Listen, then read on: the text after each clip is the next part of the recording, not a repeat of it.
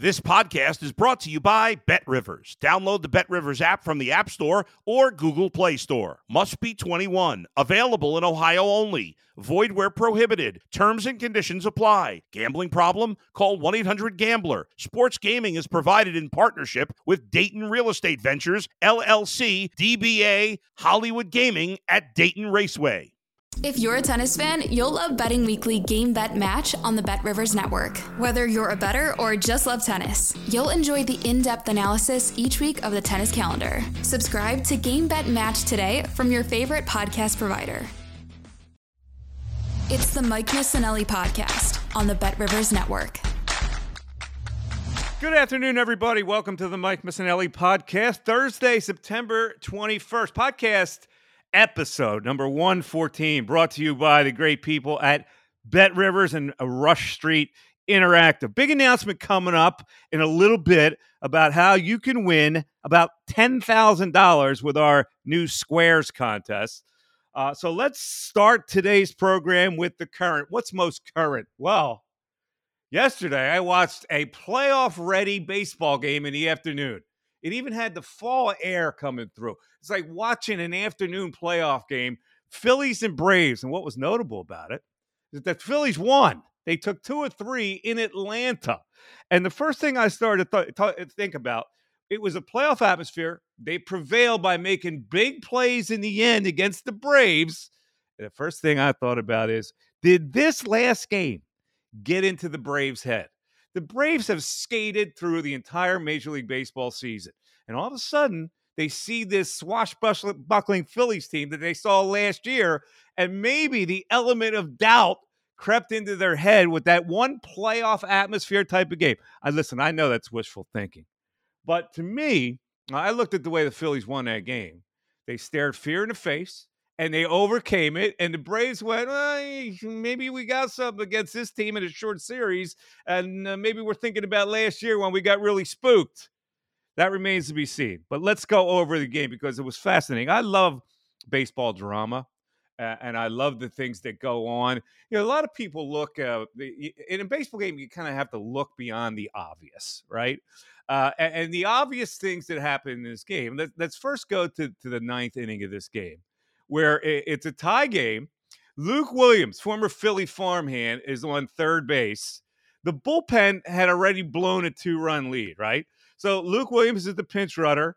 Potential winning run. Bottom of the 9th on third base. 1 out. Fly ball to right field, drifting into foul territory. Everybody and their mother, including John Kruk, the analyst, is saying on the air, drop it, drop it, drop it, don't catch it. Because if he catches it, that's a tag. And most likely, you're going to be able to score on that play. Surprisingly, Castellanos catches the ball, makes a full pivot, a spin, and it didn't even look like he overexerted himself with the throw. He throws it on one hop to Stubbs at the plate. They get Luke Williams at home plate. Now, there are a couple things at play here. It's a gutsy play, right? Because if he doesn't make the perfect throw, people are saying, you're an idiot. But instead, he had the guts to try to make the play. I don't know what Luke Williams was thinking, because Luke Williams is probably thinking the same thing that we're all thinking. He's not going to catch that ball. If he catches it, I score. And so in his mind, he's not mentally prepared to get on the jump. And it looked like he got a slow start off their base. And the one-hop throw. And listen, we're not talking Roberto Clemente out there. We're talking about a guy's got a okay arm, not a great arm, has to make a pivot, throws him out. And so now we go to the 10th inning and see everybody in the ballpark is including the Phillies players. Stott is saying, oh, crap. Stubbs is saying, drop it. The announcers are saying, drop it. He makes the perfect throw. They get the perfect tag, and they get him out, which goes to the 10th inning. Now, A.J. Minter comes in the 10th inning. Tough left-hander, right? Stubbs is the ghost runner on second, and I know people hate that rule, but I love it. I love putting a guy on second base. Kyle Schwarber is up. Now, A.J. Minter is in there to pitch to the left-handers, but he's so afraid now to challenge Kyle Schwarber that he walks him, which is no big deal because it's now first and second. Now, with first and second, everybody who's an old school baseball guy, oh, you got a bunt here. And this is why you got to think beyond the obvious in baseball. First of all, the bunt is out of fashion. Second of all, you never would bunt guys over with Trey Turner at the plate. Let's think about this. You're going to take the bat out of Trey Turner's hand, give up an out to make guys go to second. It doesn't make any sense. And I know that people are in love with these old school concepts. Well, you got to bunt. You don't bunt Trey Turner. Just like you don't take Kyle Schwarber out of left field in the 7th inning of a tie game because he's bad defensively. You got to think beyond the obvious here, right? And the obvious here is bunt him over. But if you go beyond it, you go, Trey Turner is a hitter. He wins the game or puts us ahead with a single with the guy on second base. Why would I give up an out there? Well, in any event, it backfires because Trey Turner's a ground ball to Riley, who gets a third to first double play, gets 2 quick outs. And that's where people go, well, you should have bunted. No, you don't bunt. It's still the right play. Baseball is baseball. Sometimes it's going to happen where Trey Turner's going to hit a hard ground ball and hit into a double play. But now, here comes Bryce Harper. Now, Minter already has shown a reluctance to pitch to Schwarber. He's in there to get the left-hander out. So he goes extra careful to Harper, and he walks Harper. And then you get the double steal. So there's your bunt. They double steal. Minter's got to be aware of a double steal there. I'm looking at A.J. Minter going, well, as you're heading this game here, the last thing you could do is have them double steal. You already got yourself into a pickle by walking the left-handed guys. You got to break with the double play. You can't afford to let them double steal here. But anyway, they do double steal, and that allows the Harper to walk. Now, again, would you try to get Harper out, or are you going to face Alec Bohm, who is now intentionally loaded a walk to load the bases for Bryson Stott? This is something you got to anticipate after the double steal. You're going to walk Bohm. You were afraid to pitch to Harper. Stott is one of your most clutch hitters. He's been probably your most clutch hitter, especially in circumstances like that. So again, lefty on lefty matchup. I get it. Stott was over his last 10, but he has hit Minter well in his career, and he stays within himself. A no-stride flick, hits the ball down the left field line. That's the kind of at-bat you always get from Stott, and the Phillies win the game. That's a beautiful way to win a game. Great defensive play in the 9th, strategic in the 10th to win the game. And the Braves, frankly, blew both situations. One with Luke Williams, and the second with A.J. Minter peeing himself in the 10th inning. Darren, you saw the game. Darren, our producer, playoff atmosphere, was it not? Absolutely playoff atmosphere, although it's kind of tough with that crowd in Atlanta because they're a terrible crowd. They're weak. Well, a day game they were. Normally they're not. Yeah, well, okay. So, here's what I'm concerned about, okay? Did the Braves, were they into that game? Did they care about winning or losing that game? Because you're right, Minter kind of wasn't really, he seemed like he didn't have his head in the game. And there was a couple times I thought where they didn't look like they had their head in the game. And I just wonder if that's a different situation. And did we see a completely different Braves club yesterday? Well, I don't know. How do we see a different Braves club? They came back to tie the score. It wasn't like they laid down. They were behind in the game. They came back. They tied the score. They battled.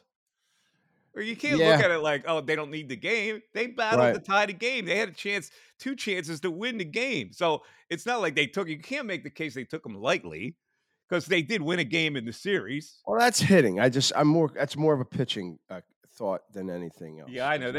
Well, I've heard a lot of people on social media. Well, Braves really don't have anything to play for. Well, your ass. They're in a baseball game. You don't lay down in a baseball game. You're still trying to go up and hit.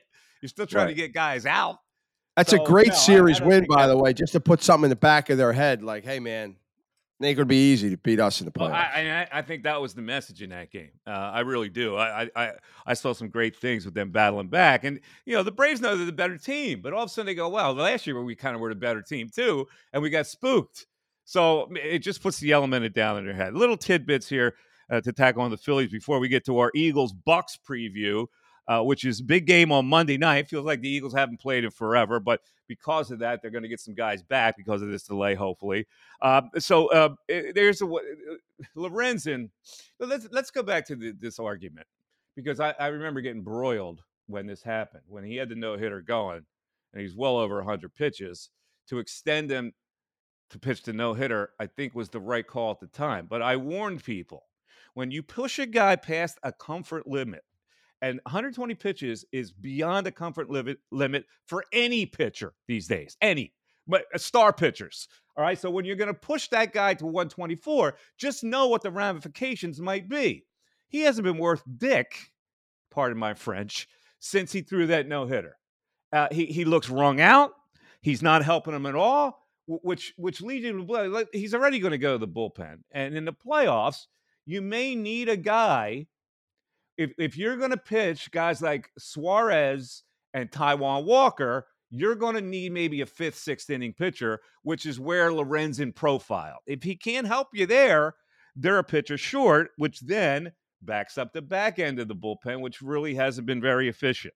All right, the other thing I need to put in here is this. Ronald Acuna Jr.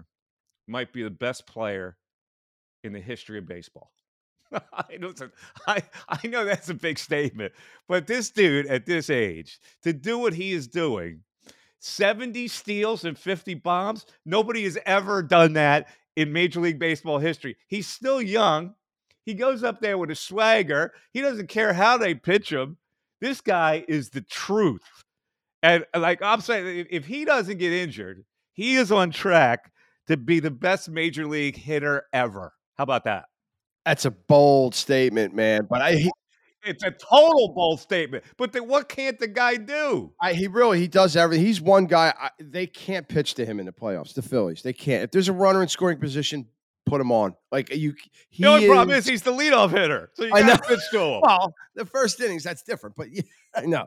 But no, he's the scariest hitter in baseball right now for sure. I think he's a runaway MVP. Which is a shame because his teammates got 52 bombs. The whole team, really. That team is tired. That team. I'll be honest with you. I don't think the Phillies can beat that team. The only thing they can do is like the element of doubt in the Braves' head is the only thing that could make the Phillies win that series. They are a relentless team. They are good from top to bottom. The entire lineup, all 9 of them, their OPS is over 800. It's really incredible. All right, let's first of all, before we move on to football, I got to tell the folks about a great promo we have going at Bet Rivers right now, where you can get extra value this football season by playing Bet Rivers Squares. Now, here's how you do. You can win up to $10,000 in bonus money. All you got to do is bet $10 in same-game parlays on any game with the Squares icon to earn a square. So all you got to do is go to the Bet Rivers app and find the Squares icon and play the game. $10 can get you a chance to win $10,000. That's the type of thing we do at Bet Rivers. We reward the people for taking a shot at a parlay, same-game parlay. And why wouldn't you? For $10 to win $10,000? I mean, it's a no-brainer. So check out the new Bet Rivers Squares contest on our Bet Rivers app. All right, let's get to the Eagles and Bucs. Eagles are way rested. Should help them as they go down to Tampa. This is probably one of these big Philadelphia crowd games with all the fan trips that'll go down there to Tampa Bay for this game, the beautiful Tampa, see this game. I did that once. I walked out of a Tampa Bay game when they were down by 3 touchdowns. We walked out. We went to find some Colombian food.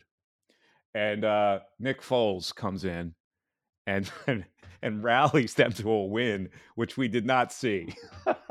So in any event, my advice is to hang in there no matter what the score is in Tampa, because bottom line is you get nice weather, you can order another beer.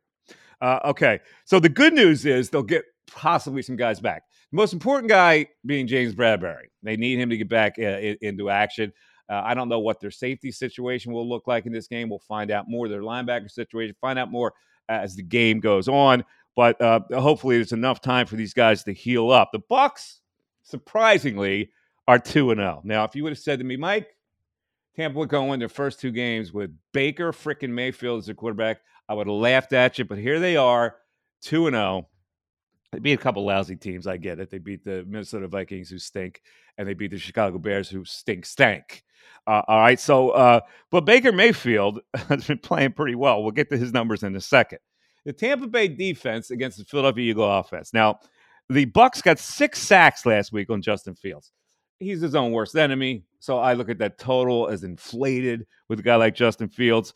They held him to 45.7 completion percentage, and they got 10 quarterback hits on him. So they're going to come at Hurts. This is what the template is. You got to get on him early. The first 2 teams that played the Eagles had that game plan after Belichick unveiled it in game 1. For the Eagles to move the football on the ground, they did it easily last week. Not so fast, my friends, this week, because Vita Vea is in the middle of that defense, and they're good against the run. So that's a key where how they're going to get off with the running attack. They also have Shaq Barrett, who makes big plays. He's very formidable. Had a pick last week. And let's get to Baker Mayfield. 317 yards last week. His rating was 114.5. Has he ever had a quarterback rating of 114.5? 9.3 yards per catch, by the way, and 1 touchdown. Evans, great player. 6 catches on 8 targets, 171 yards and a touchdown. Chris Godwin, no slouch, had 5 catches for 58. The Bucs have also rushed it a lot. They have run the ball 30-plus times in their 2 straight games. So they have a well-balanced offense. When I looked at this game early on, I said, this is a bop win. And the Eagles are still solidly favored in this game. But I have to admit that Tampa Bay looks a little better than I thought they would look. They're going to get Carlton Davis back as a cornerback. That will certainly help them. But I'm ready for my prediction here. I go Eagles 31, Bucs 17. Darren, how you feeling? I don't think they're going to have a problem this week. First of all, the 2 things that I really want to see is a rhythmic play calling, and I really want to see Hurts make a quicker decision within the pocket. I don't know if it was the lack of a preseason. It's a new offense coordinator, somewhat of a different system. It's not much different, but it's probably a little bit of everything. He doesn't seem to be getting through his progressions quickly as of yet. I think with the long mini bye here, working on all of those things, I think they're going to come out throwing the ball. I think they're going to open up the offense early and often. I got them 33-13. I don't think this game's going to be very difficult. Whether Tampa's over. Okay, so we're close on our final score. Yeah. You got 33-13. I've got 31-17. Okay, so easy win for the Philadelphia Eagles. They'll go 3-0. And again, a reminder, we do a little post-game show after the game. Another one of these, this schedule is so unorthodox this year. Another night game, Monday Night Football, which means I'll be on the air with the Jacob Media post-game show with Seth Joyner, Derek Gunn, and Kayla Santiago until 2 a.m. So you get plenty of opportunity to catch us on our post-game show, Jacob, that we do after the game. It's the Mike Missanelli podcast on the Bet Rivers Network. All right, it is time now for our picks of the week. I have so many picks of the week today that I can pick on the Bet Rivers app. I don't know where to go. So I'm just going to run down some of them. I'm going to zero in on a couple. All right, so in college football, I want you to look at the following. Michigan only minus 24 at Rutgers. That looks like a 53-13 smoke job. Miami minus 23.5 at Temple. Oh, God, it almost looks too easy. Duke minus 21.5 at UConn. And finally, 2 more college. Ohio State minus 3.5 at Notre Dame. I don't know where to go on that. I'm perplexed. And Washington, who has been good to me 2 straight weeks, minus 21 versus Cal. All right, let's zero in on 2 of the following that I gave you. I am definitely going to take Miami minus the 23.5 at Temple. That will be a total romp. And then I'm going to go again with Washington, minus 21 against Cal. The Huskies need to be noticed. And to be noticed, they got to ring a 50 spot almost every week with Michael Penix Jr., the quarterback out there, who was once the starting quarterback at Indiana, who beat Penn State a couple of years ago. I'm going Michael Penix and the Washington Huskies, and I'm going Miami Temple for my selections. And now let's get to pro. I am going to go with this one. 49ers tonight, -10 against the New York Football Giants, who are smelling themselves after coming back in that big win, but they're all banged up. And the 49ers are laying in wait. They smoke them tonight. I think that's 10.5 Aaron, now. what are your selections? I think that's 10.5 now, and that's actually one of my two games as well. I don't see how the Giants are going to score tonight without Saquon Barkley. They're going to have trouble moving the ball all night. That's a cigar piece halftime. Tonight's game is not going to be watchable.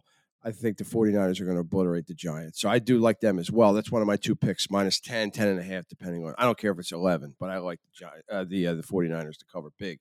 The other game I like a lot is the Eagles. I really don't think Tampa Bay. I think that's 2-0. They're a paper tiger.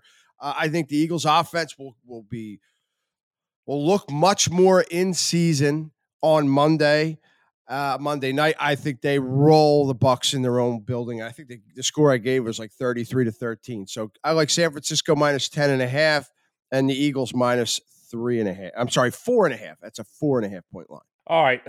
One of the pro games, actually, there's a couple of the pro games you want to look at. The Lions -3.5 against the Falcons. The Lions are angry after last week. The Falcons are coming off a big win. So I think the dynamics are really good for the Lions in that particular situation. It's the Mike Missanelli podcast on the Bet Rivers Network. All right. That'll close it down for today. Thanks so much, everybody, for listening to the podcast. We're having great success with it, and that's because you guys are actually clicking on it, watching it, listening to it. We really appreciate it. Just spread the word of the Mike Missanelli podcast because we're going great guns right now. Everybody have a great weekend. It's going to be a nice weekend. Today I'm playing golf, actually, with Seth Joyner. So we'll see how that goes. And, of course, the Eagles game on Monday night, which means we will be doing our podcast post-game on Tuesday. So stay tuned for that. Have a great weekend, everybody. This is Mike Missanelli. And to echo the words of the great Steve Fredericks, see ya. Thanks for listening to the Mike Missanelli podcast on the Bet Rivers Network.